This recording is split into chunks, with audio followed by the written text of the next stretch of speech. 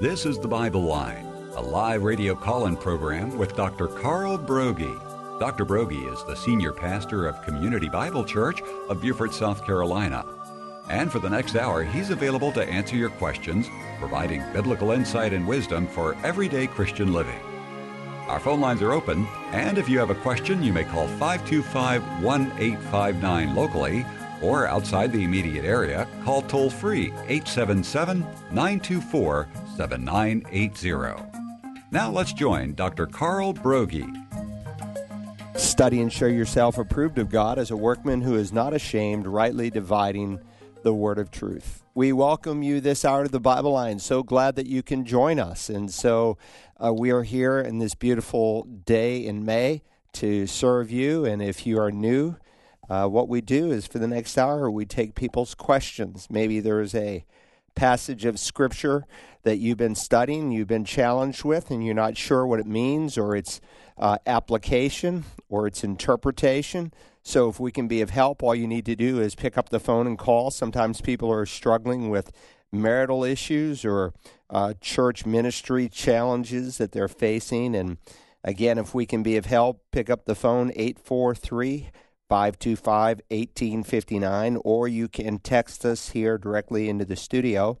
And that text address is TBL, stands for the Bible Line, tbl@wagp.net. Actually, email. But either way, we're happy to take your questions. You can go on the air live. You can simply dictate your question. We're happy to receive it in whatever form you send it. All right, very good, Pastor. We've got a number of questions that have come in, and the first is from Terry in Beaufort. He writes, "My wife and I are Christians, and we have a piece of property we're selling.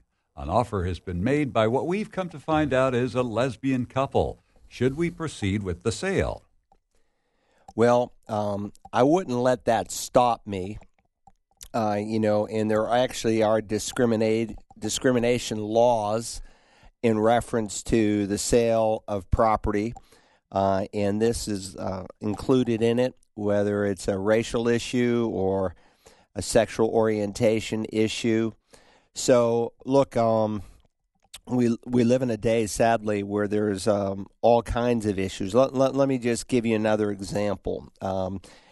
Someone recently whom I counseled with, and I said, hey, I knew this guy's parents, and my wife said, well, let me just see if he's on Facebook, and he was on Facebook, and I'm attempting to share the gospel with him. He's not a Christian, and he's living with this woman, and he's not married to her, and it's a sad situation, and they just bought a house together.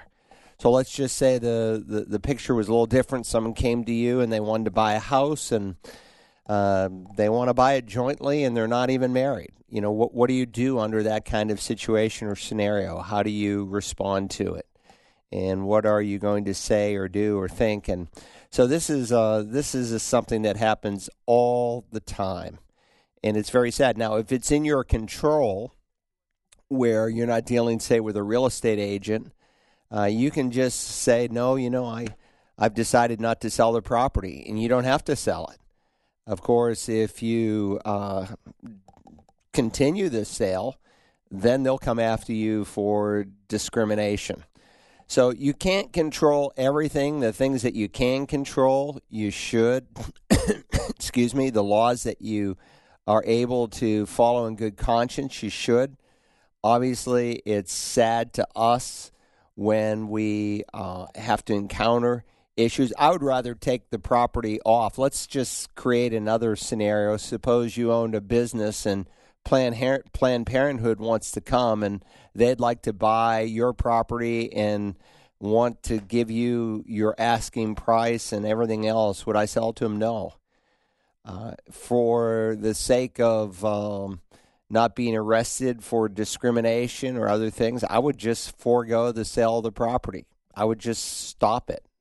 That's what I would do. I would just stop it, and I wouldn't even attempt to sell it. I would rather take the financial loss than sell it to someone that's going to kill babies. And I'd rather take the financial loss, maybe you need the money right now, than to sell it to a lesbian couple. That's just me. That's what I would do. But you see, if you've presented it out there in the public to, a real estate agent or the type, then you've taken it out of your control. And so if you say, well, look, we don't want to sell to the lesbian couple, the guy says, well, you have no choice. So you do have a choice. You can unlist it and say, well, we've decided then not to sell the property. So you got to be very careful. Wise as a serpent, innocent as a dove. Yeah, you don't want your piece of property to be used to promote sin if you can help it. Again, it's almost impossible to prevent it 100% of the times. It's just like with money. Jesus describes money as unrighteous mammon because most of it is dirty at some point. You go and spend your money, and that guy takes the money that you spent at his place of employment, and he goes out and gets drunk on it. And so it's impossible to separate everything. But what you can do and what's in your control, that's what you ought to do. That would be my counsel to you. It's a difficult question, but it's one that we're facing more and more in the day that we live in. 843-525-1859. If you have a question on today's Bible Line, we've got a live caller standing by. Thanks for holding. Good morning. You're on the Bible Line. Well, good morning, Carl Broggi and Rick Porshner. My question is in Romans chapter 8, verse 1. Does that refer to the Christians abiding in Christ or Christians who are believing presently every day in Christ? It's a good question. And so the Scripture would make a distinction between positional truth and experiential truth. And so this is speaking of our position in Christ. And he does this throughout Romans. In fact, if you just look back a page in your Bible or so, in Romans 5, he says, therefore, having been justified by faith, we have peace with God through our Lord Jesus Christ. Now there he's speaking about a new position that we have because we've been declared righteous, justified, saved, you could say, by faith, because salvation is not earned, it's not merited, it is gifted. Righteousness is credited to your account when you receive Jesus as Lord. We have peace with God. Now, it's possible to have peace with God in contrast to those whom verse 10 of this chapter describe as enemies of God. We're no longer enemies because we've been reconciled to God through the death of his Son. We were enemies, Paul says, but now we're friends in Romans 5 and verse 10. So it's possible to have peace with God, but not experientially to know the peace of God. And so like in Philippians, there he deals with the peace of God. Let the peace of God reign or rule, garrison your heart. Same is true here in Romans 8 and verse 1. Therefore, there is now no condemnation for those who are in Christ Jesus. He's speaking of a new position that we have, that when God looks at us, we're not viewed as under his wrath. We're not viewed as condemned people, but we have no condemnation if we're in Christ Jesus. So it's speaking of our position. We're in Christ. And really the simplest definition of a Christian in the New Testament is in Christ. If anyone is in Christ, he's a new creation. In the same chapter, Paul will go on to say, he made him who knew no sin to be sin on our behalf, that we might become the righteousness of God in Christ. So if you're in Christ, you have been imputed, you have been credited with Christ's righteousness. If you're outside of Christ, you're still in your own fallen righteousness, and so by nature, according to Ephesians 2:3, you're still a child of wrath. But this is speaking of the person who's in Christ Jesus, no condemnation. What does that mean? It means that when God looks at you, his anger has been propitiated. The doctrine of propitiation is an important New Testament doctrine. And it's the simple truth that God's not angry at us anymore. We don't use the word propitiation too often in the English language, but it was certainly a well-worn-out word in the first century. People were always trying to propitiate, to appease, to satisfy the anger of the various gods that they worshipped. And so if a tornado came through their town, they reasoned the God of tornadoes is angry with us. He needs to be propitiated. And so they had all these false gods that they served, and they were always trying to propitiate these gods by the things that they did. And of course, New Testament propitiation is based on what Christ did. God appeased his own anger by sending Christ. God gave of himself in Christ to save us really from himself because his justice demands that we be punished. His grace and mercy dealt with that problem in Christ. So there's no condemnation, no longer guilty. We're viewed as saints in the New Testament. Sainthood isn't based on your experience, it's based on your position. Now, it is true that it's based on your experience, say, in Roman Catholicism.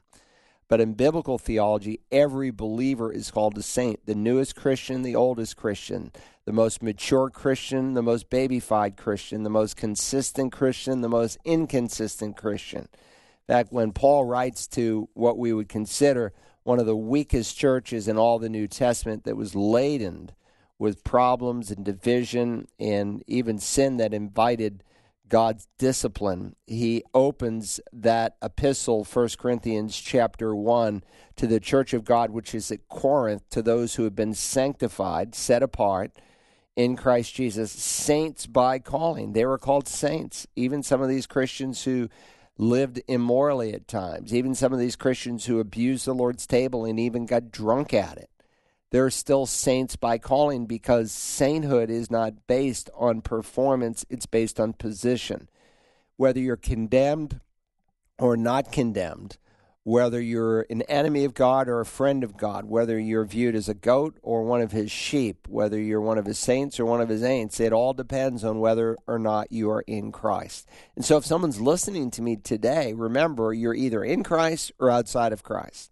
And what you do with Christ will determine your identification with him. If you receive him as Lord, he will put you into the body of Christ. You'll be viewed through the righteousness of Christ, and there will never, ever, ever be any condemnation to your account.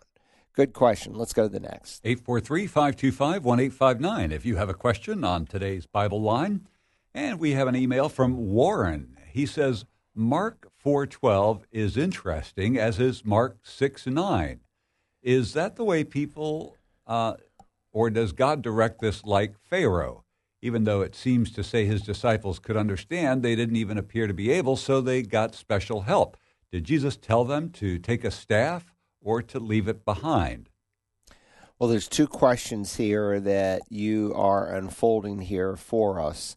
The first from Mark chapter 4 and verse 12.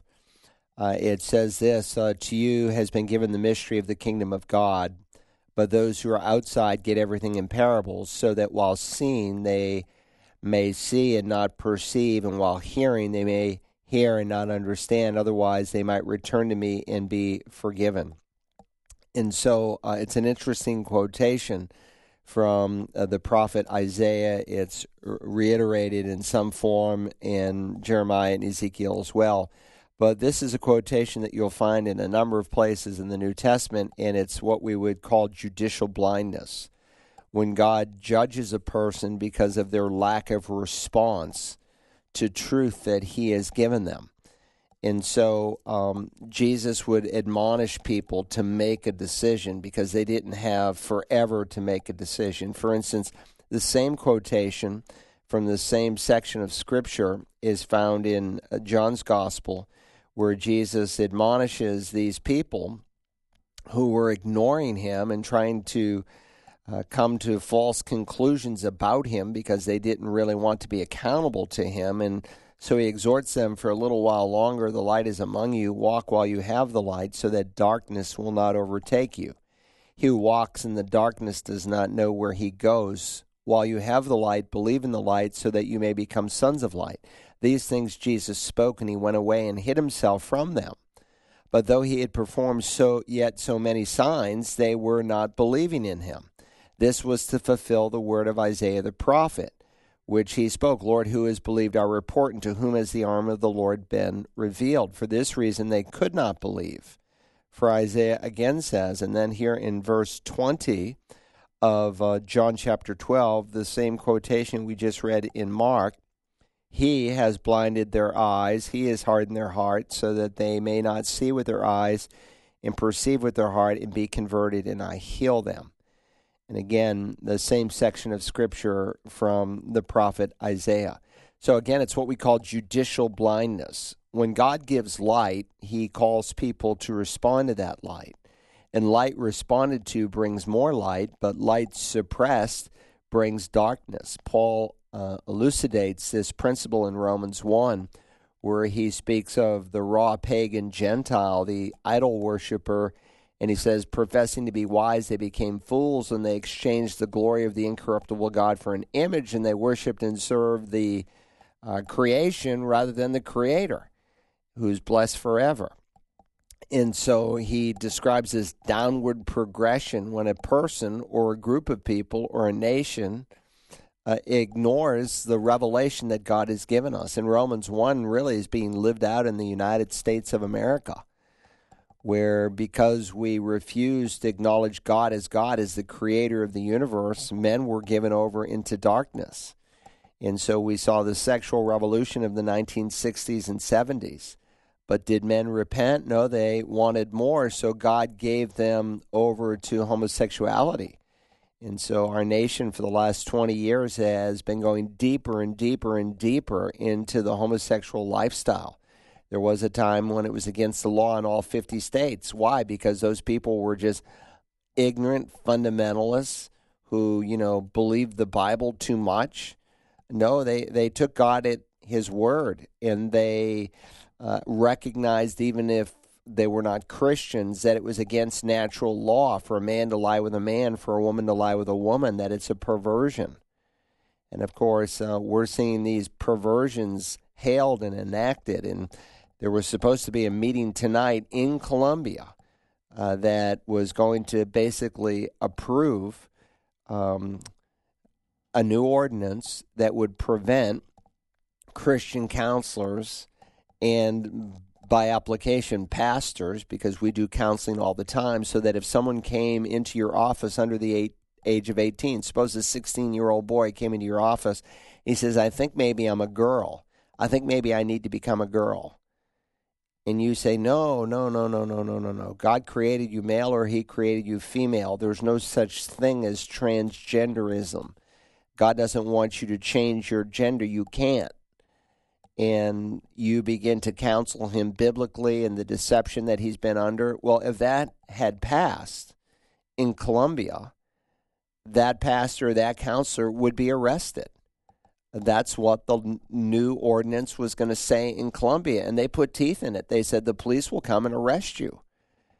And, of course, hundreds of people at Community Bible Church wrote and emailed and called each councilman, as did, I'm sure, other Christians in the state. But we got right on it, and they have tabled it. So it was supposed to have its second reading tonight and be voted on, but they've tabled it. So that's good news. But these are the kinds of things we're coming down the pike with. And so God gave them over to homosexuality, and then God gives them over the third stage, and we're beginning to live this out to a reprobate mind, an upside-down mind.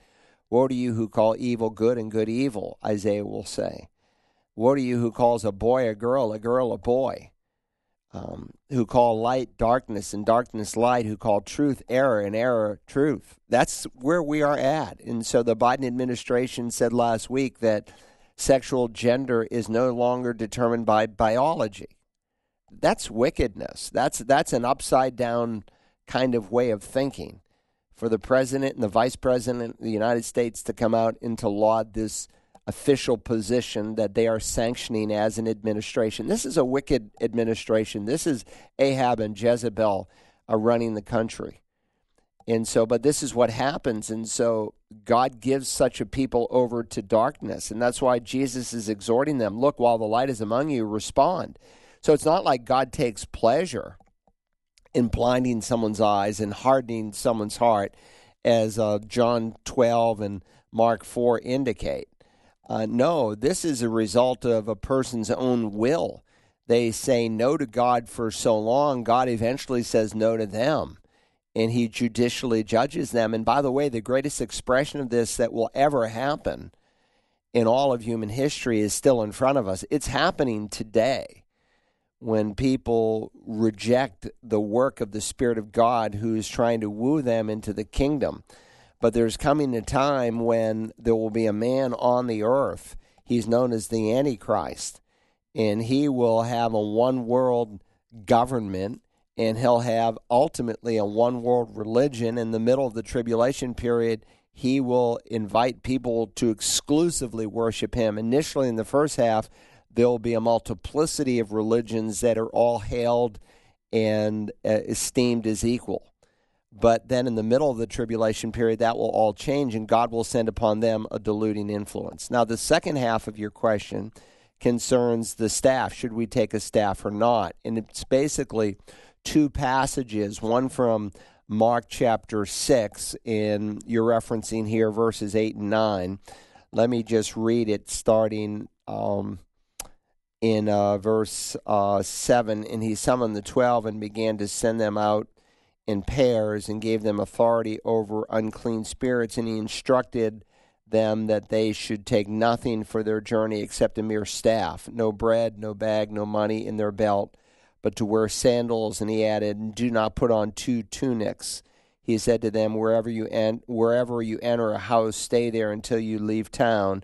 Any place that does not receive you or listen to you as you go out from there, shake the dust off your soles of your feet as a testimony against them. And so when you read the account, though, in Matthew, he says, don't take a staff. And when you look very carefully at the original language, Matthew's use of don't take a staff, it's a particular Greek word, don't get or acquire a staff. If you have one set of sandals, don't get or acquire a second set of sandals. One is enough. Whereas the word that Mark uses, it's of broader meaning, and he seems to convey the idea that Jesus wanted the disciples to take what they already had. So if they already had a staff, they could take it. You didn't have to go out and get a second one. Why? Because he's going to provide for them. He's going to take care of their needs as they went from town to town and place to place. Anyway, 2 excellent questions. There's no contradictions in the Bible. There's always an explanation for each and every text. Let's go to the next question. 843-525-1859. If you have a question on today's Bible Line, we've got a live caller standing by. Thanks for holding. Good morning. You're on the Bible Line. Hi. Good morning, Carl Broggi. How are you today? I'm doing well. Thanks for calling. I have a question. I was told about this book called The Pre-Tribulation Rapture that I had purchased from Alan Beachick. I was wondering if that's did you ever hear about that book before? Well, I do believe that the Scripture teaches the pre-tribulational rapture. Every Christian, sometimes people will say, well, do you believe in the rapture? And if you say yes, they think you're like weird or whatever. Let me just say every Christian believes in the rapture. The question is, does it happen before the tribulation? Does it happen after the tribulation? Does it happen in the middle of the tribulation? Is everyone raptured? Is a small group of people raptured? Who's in view? So the word rapture actually comes from a Latin translation of the Bible. In 1 Thessalonians 4, he says, we shall all be caught up. And the word caught up is in Latin rapto, and so we get our word rapture. And so there are many books, Alan Beachick's included, that affirms that the rapture will take place before the 7-year reign of terror. And I believe that that's actually the only logical conclusion that someone can come to when they study the Scripture carefully. For the simple reason that, one, Jesus has promised that he's not destined the church for wrath, but for obtaining salvation. It's called the blessed hope. And it is a blessed hope that the return of Jesus is imminent. Now, there are Christians who think that we will go through the tribulation. They don't believe in the imminent return of Christ. They're not looking for Jesus. They're looking for Antichrist, because Antichrist has to come before the second coming. But no one and nothing has to happen for the church to be caught up. It could happen at any moment. In fact, as we see prophecy in our day being fulfilled for the second coming, we know that the rapture that takes place 7+ years before the second coming, and I say plus years because after the church is raptured, there's a period of time, could be weeks, days, possibly even months, but it appears from what we find in Scripture, it's a very short period of time. But after the church is raptured, there will be a short period of time where then the Antichrist will come and will make a peace treaty with Israel. And that peace treaty, according to Daniel chapter 9, is what gets the clock ticking for the 7-year tribulation period that begins to start. So God hasn't destined the church for wrath. It's called the blessed hope. But as we see prophecy in our day being fulfilled for the second coming, because God does say, for instance, that Israel will be back in the land at the end of time, in the latter days, not the last days, but the latter days. And the latter days is the time reference that refers to that time frame just before Jesus comes back. You know, there was a study Bible that came out in 1909 by a man by the name of C.I. Scofield. I'm not the biggest fan of everything Scofield said, but he said a lot of true and accurate things. And, of course, he created a study Bible, a Bible that had some notes to it that was very helpful for, especially the new reader of Scripture, because he would, make comments on maybe the historical references that are being unfolded and why they are significant, or a cultural expression that you are reading about in Scripture and why that is important to understanding the meaning and then the application of the passage. And so this was a huge help to people because there really wasn't a study Bible quite like that before. And he wrote in 1909 that Israel would be back in the land and that they would be attacked by Russia. Now, that was kind of backwards thinking in his day, because Israel had not been a nation basically since 70 A.D., and then the few Jews that were left in the land were driven out by Hadrian about 136 A.D. in that final war. And so they had been scattered, as Jesus had predicted, to the four corners of the earth. And Russia, well, that was pre-communist 1909. They were considered, quote-unquote, a Christian nation. Not in the truest sense. It was the Orthodox Church, though there were certainly believers within the Orthodox Church, but they had become by that time mainly like Roman Catholics, teaching a works righteousness, but there were evangelicals within the country, largely Baptists at the time. But still, they were viewed as a Christian nation, much like we would have called 30 years ago the United States, quote-unquote, a Christian nation, not any longer. With that said, Dr. Scofield, how is it possible for this Christian nation, Russia, to attack a country that doesn't even exist and hasn't existed since 70 A.D.? And his response was, I don't know. I don't know. All I know is it will happen because the Scripture records it. And he was laughed at and mocked at, but he and many other preachers who for nearly 100 years had recaptured the need to teach the church eschatology, and that's something that's virtually missing out of 90% of the pulpits in America today. They don't preach about the return of Christ, yet that should be a central topic that is to be taught, because a third of the Scripture is prophetic in nature, and you can't ignore these prophecies that relate to the return of his Son. But we are seeing in our day what God had written, and so Russia hates Israel. There's a reason they're in Syria, and they are supplying the Syrians with all kinds of weaponry, because we know that they will be the nation, as Ezekiel prophesies, that will come from the north and attack Israel, along with Iran, along with Turkey, along with Sudan. These nations are actually named in Scripture as attacking Israel. It's never happened. It's going to happen. Israel's back in the land, and the moral climate that God says will typify the second coming, which takes place after the rapture, we're living it. We're seeing it. I mean, look at this new administration and the things that they are putting on the American culture by executive order.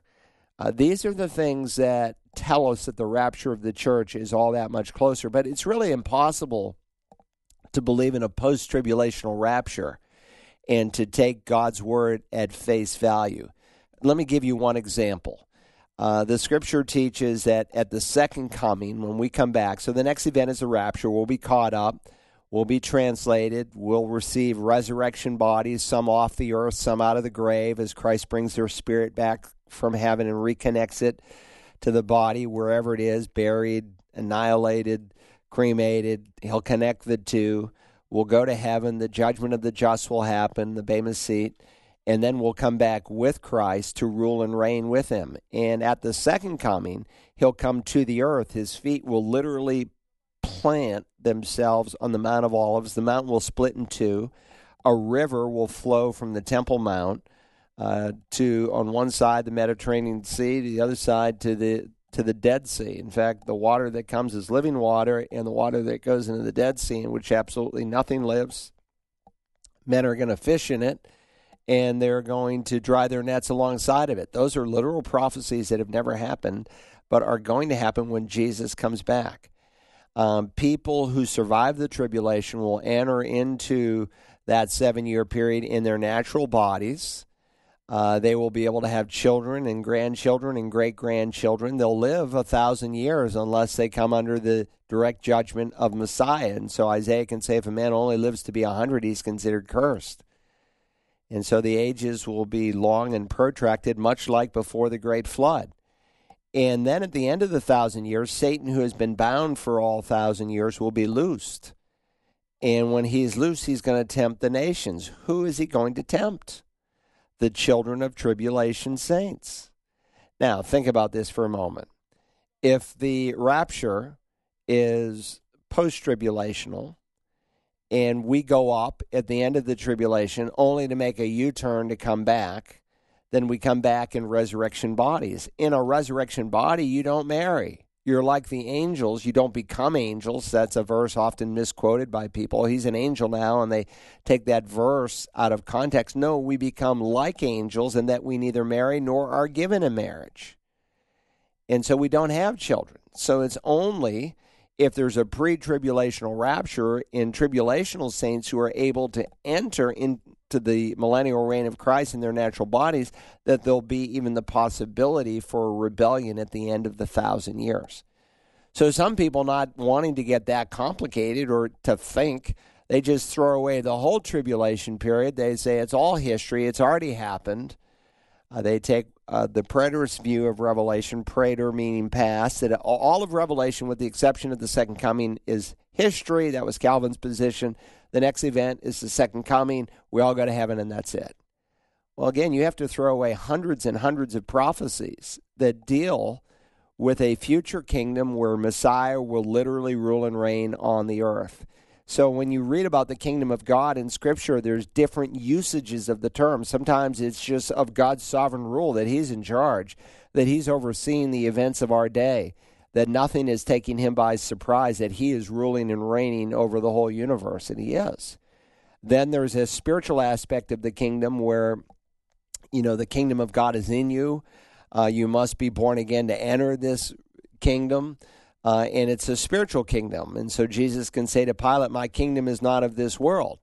And he's speaking of the spiritual aspect that you become a member of the moment you receive Jesus as Lord. And then there's the literal, actual kingdom where Messiah rules on the earth. And this is where Israel comes in. And so God used Israel to bring about the first coming. He'll use Israel to pull off the second coming. And the fact that they are together in the land, protected by him. This war that is going on right now probably be a short skirmish, be over in a month or two. We're still planning to go to Israel in September, God willing. We're obviously not going to go if, it's dangerous. Neither would I go. Neither would the travel agency let us go. Neither would the state of Israel let us come if there was any danger.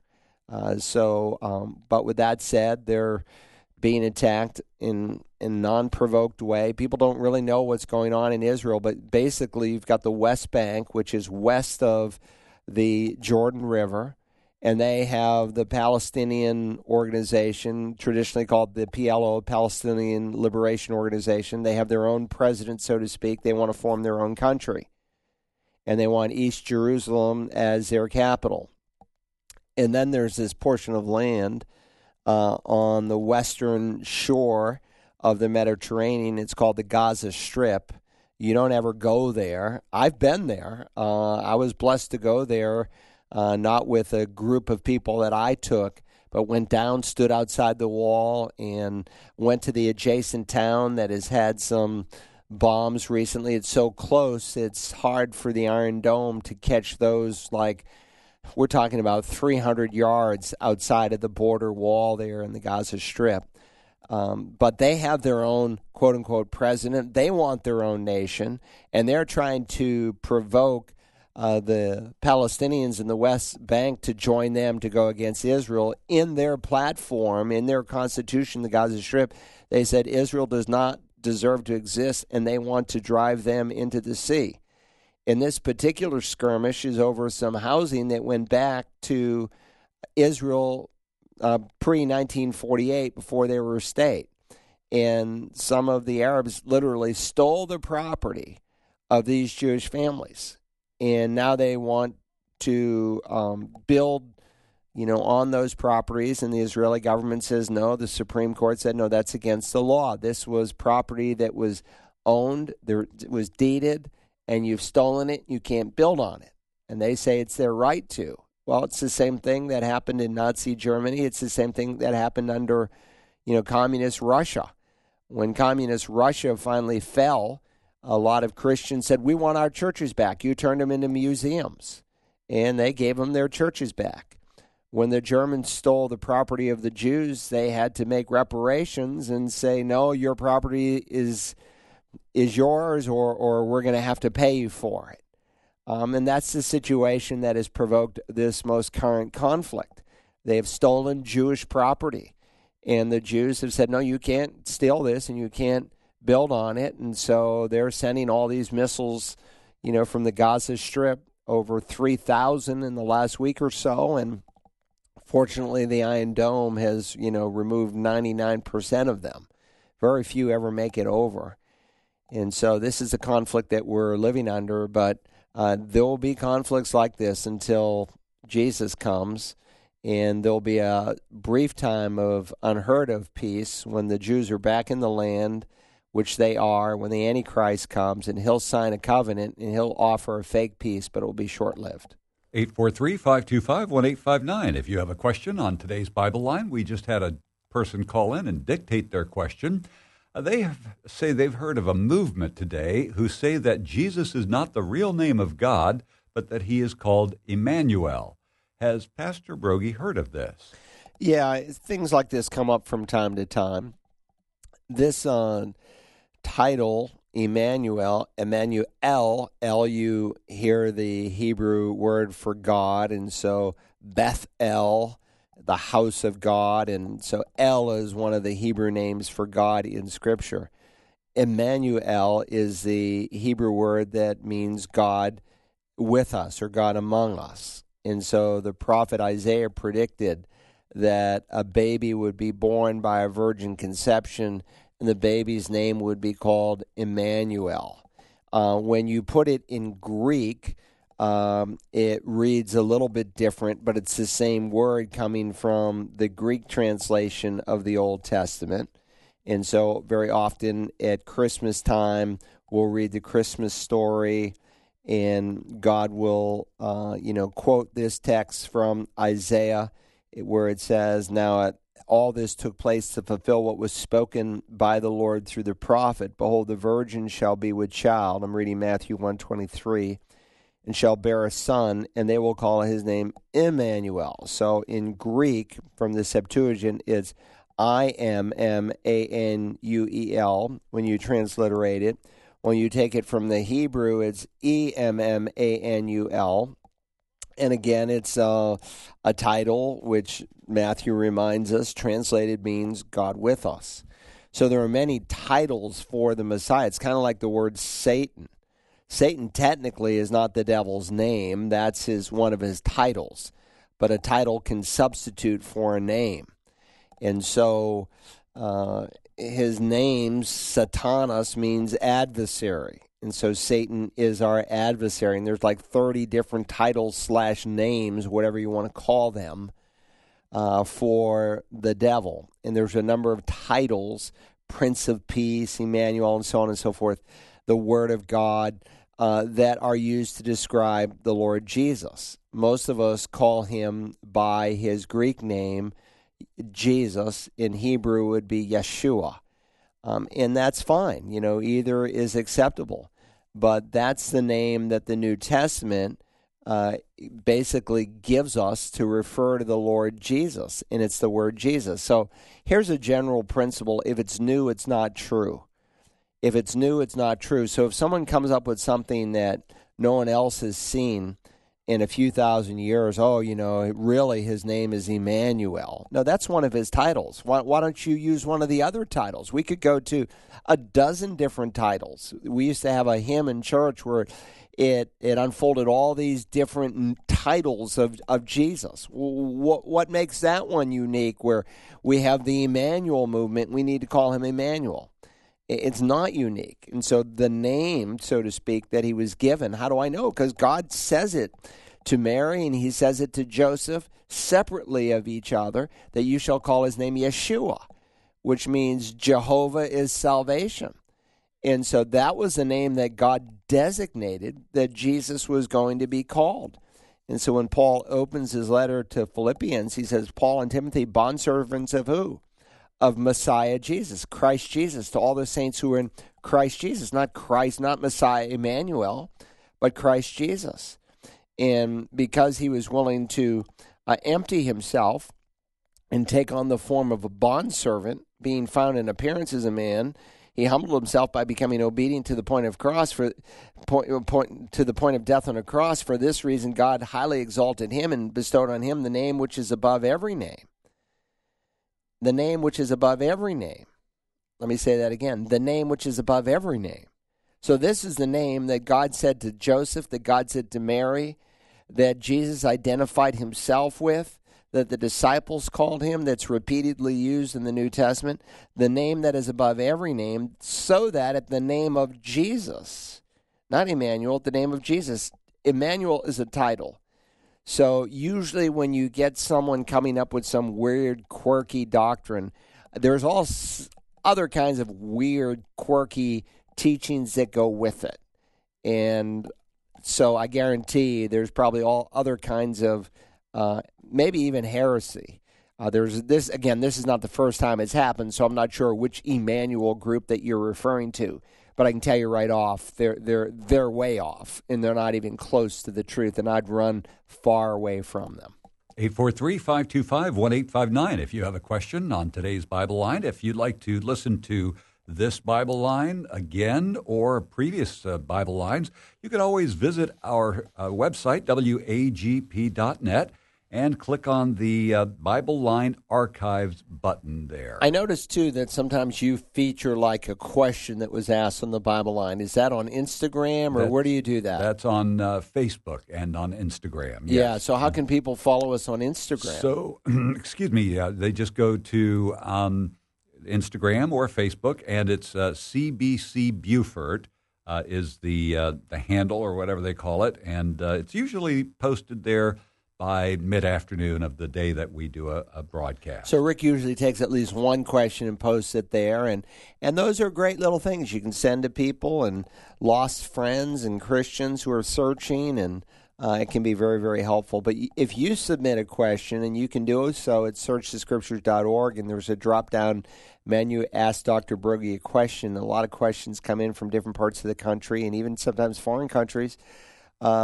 When your question is finally answered, you're emailed to say, hey, your question was answered today on the Bible Line. And then you can click on the link and you can see the various questions. You don't have to listen to the whole Bible Line. You can just kind of scale through the day and listen to the answer for your question. Let's go to the next one. Yeah, I made a mistake. It's actually you go to Facebook and you search for CBCBFT. We didn't want to make people write out CBCBFT. I got you. All right, very good. Kathy from Savannah writes, I'm an older woman in my mid-60s. Doesn't sound older to me. But anyway, technically that is the definition of an older woman. Is it? Yeah, biblically. Oh. Paul uses the number 60, so you're actually an old man. Oh, but great. Let's keep going. All right. I am too. So. She says, I'm an older woman in my mid-60s who feels secure in the knowledge that I belong to Christ, and I truly know I am saved. However, I find myself struggling with my inability to be patient with the outside world. Don't get me wrong, I'm not a recluse or anything. I have friends and family, and I'm generally a very happy person. I suppose I feel that I should feel more natural love for my fellow human beings, but it's very difficult for me. I feel anger at what the world is becoming, and I suppose I let that anger encroach on my thoughts when I am out and about or when I watch the news and so on. I see people having children and expecting the government to pay for their care. I see people who expect special treatment for whatever reason that they can dream up, and others who just act like they are the only people who matter in the world. I know that God loves me, but I want to please him, and I wonder how much love I am expected to come up with for this crazy, crazy world. I'm afraid I sound petty, but this is really bothering me. Well, it's a good question, and I'm glad you asked it today. And again, this is one of the needs, one of the reasons why we need to be teaching Bible prophecy in our day. And again, approximately 29 to 31% of the Scripture, depending on whose numbers you read and whether you count a verse twice because it's found in two different places. But basically, a third of the Scripture is prophetic in nature. And so, you ask people, when was the last time you heard a sermon on the return of Christ or in Bible prophecy? And I get people who tell me, never. When people started coming to Community Bible Church, and of course I taught the book of Revelation verse by verse by verse, and if that's of interest to some listener, go to searchthescriptures.org and just click on Revelation, and there's 70-plus hours of teaching verse by verse by verse on the whole book. But look, whenever I am teaching the Scripture, we're in James right now, but before we're done with James, he's going to address the second coming of Christ. So it's impossible for a pastor to preach expositionally, verse by verse, through a book of the Bible and not have to encounter the return of Christ. And so this is important because the return of Christ gives us perspective in terms of what our attitude should be and how we are to engage the unbelieving world around us. Jesus, for instance, in the Olivet Discourse, when he's describing the signs for his second coming, there are no signs for the rapture. That's imminent, but there are signs for the second coming. But still, it's a good reminder, for nation will rise against nation and kingdom against kingdom in various places. And of course, he says you'll be hearing of wars and rumors of wars. See that you are not frightened, for those things must take place, but that is not yet the end. So these things must take place. They're going to happen. You cannot undo them. There's a form of theology called dominion theology, which somehow thinks you can just speak against these things and they're going to dissolve by the authority of Christ's name. No, it's under the authority of the name of Christ that these things are going to happen. These things will take place. And so you are not to be frightened. The fact, though, that it bothers you is not necessarily something bad. That's just an indicator that the Spirit of God dwells in you. Hey, listen, if righteous Lot could be tormented in his soul by these very things, which the Bible teaches us in the New Testament, righteous in the sense that he was declared righteous, he was a true believer. You will meet Lot anyway in heaven. He had a lot of issues, but you'll meet him in heaven, and so he's called righteous Lot, and he was tormented in his soul by what he saw around him. He should have, fled that place much earlier and not have raised his family there, because sadly, while God got Lot out of Sodom, he couldn't get Sodom out of his daughters and his family, and when the day came and God in his mercy gave warning, his sons-in-laws thought that he was joking with them. That's the kind of spiritual authority he had. So, yeah, there is a certain consternation, a grieving of the soul that we feel, especially as sin seems to be growing. And again, this is what Scripture says will happen, that lawlessness will increase at the end of time and that men's hearts will grow cold. But you also need to step back and say, there go I, but by the grace of God. It is only by God's grace that I'm not a part of this lawlessness. And it's only by God's grace that I'm not heralding homosexuality and transgenderism. Why are people in the heterosexual community saying that these are good things and these are protective rights that we should have established across the United States of America? Now, just not across America, but across the world. This is happening all across Western Europe. Yesterday, there was a case in Australia over this same issue of transgenderism and the freedom of pastors to speak out against this and other perverted behavior like homosexuality, and a pastor was arrested. This is happening across the world. So this is not like unique to the United States of America. This is happening globally. And it's very, very sad. It's very pathetic. But it's going to happen. So we don't need to be afraid of it. But we need to recognize we would be a part of it. And so the heterosexual community is behind it. Why? Because they're immoral. When you are participating in darkness, then you will give approval to other sides of darkness. A man goes out and gets drunk and feels kind of bad about it. He goes out and gets drunk a second time. He feels bad, but maybe not as bad as the next time. After a while, he keeps going out and keeps getting drunk, and before long, he's inviting you to get drunk with him. And that's really basically where we are in our culture. For this reason, God gave them over to degrading passions, for their women exchanged the natural function for that which is unnatural. And in the same way, men abandoned the natural function of the woman and burned in their desire toward one another, men with men committing indecent acts and receiving in their own persons the due penalty of their error. And just as they did not see fit to acknowledge God any longer, God gave them over to a depraved, or you could translate it reprobate, or you could render it an upside-down mind. In other words, it's kind of a reversed way of thinking.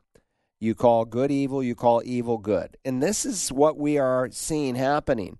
This is God judging America today. This whole section is speaking about the wrath of God that is revealed. There's different expressions of God's wrath. There's cataclysmic wrath like you'd see in the Great Flood, like you saw in Sodom and Gomorrah, that sends a message about maybe how God feels about a particular lifestyle or outlook on life. There's tribulational wrath that is still in front of us. There's eternal wrath. But then there's current day wrath, the wrath of God that is revealed from heaven against all ungodliness. And that's what we're seeing happening in our day, where God gives people over to sensuality, homosexuality, to a depraved mind. And then he goes on to say to do those things which are not proper, being filled with all unrighteousness, wickedness, greed, evil, full of envy, murder, strife, deceit, malice. I mean, this is like the culture more and more. You know, the murder rate is like growing exponentially here in the United States. And we have people who think we should defund the police. We have people who think that we shouldn't have borders. You know, we saw the Unholy Four come out yesterday with their saying that to remove terrorists who have come over the border illegally is a racist move. You know, they keep changing their position all the time. Well, people come over the border as long as they're not terrorists. If they're terrorists, they should be exported. And now they're saying that, you know, that would be racism. Look, no borders, you have no country. God created the borders, Acts 17 teaches. And yet this is the way people are thinking. They're slanderers. They're haters of God, insolent, arrogant, boastful, inventors of evil. They're disobedient to their parents. They're without understanding. They're untrustworthy, unloving, unmerciful. Who wants to live in a culture like this? This is the culture of the last days. And here's the point. And although they know the ordinance of God, that those who practice such things are worthy of death, they not only do the same, but they give hearty approval to those who practice them. So at first they felt bad about getting drunk. At first they felt bad about being immoral. Well, they do it enough, and after a while they're promoting it. They become evangelists for sin. They want to promote abortion. They want to promote homosexuality. They want to promote transgenderism. They want to promote fornication. They want to teach little children in middle school how to use prophylactics, and on and on and on and on and on and on and on it goes. They not only do the same, they give hearty approval to those who do it. How could the Columbia City Council want to pass an ordinance that would make it against the law for a Christian counselor or for a pastor to speak basic Bible truth? Because they want to give hearty approval to that which is evil. That's our day. It's going to come. It's here. Don't be frightened, but be compassionate towards these who don't need Christ, because some will be rescued. We're out of time. Thanks for being with us today on the Bible Line. Have a great day as you walk with Christ.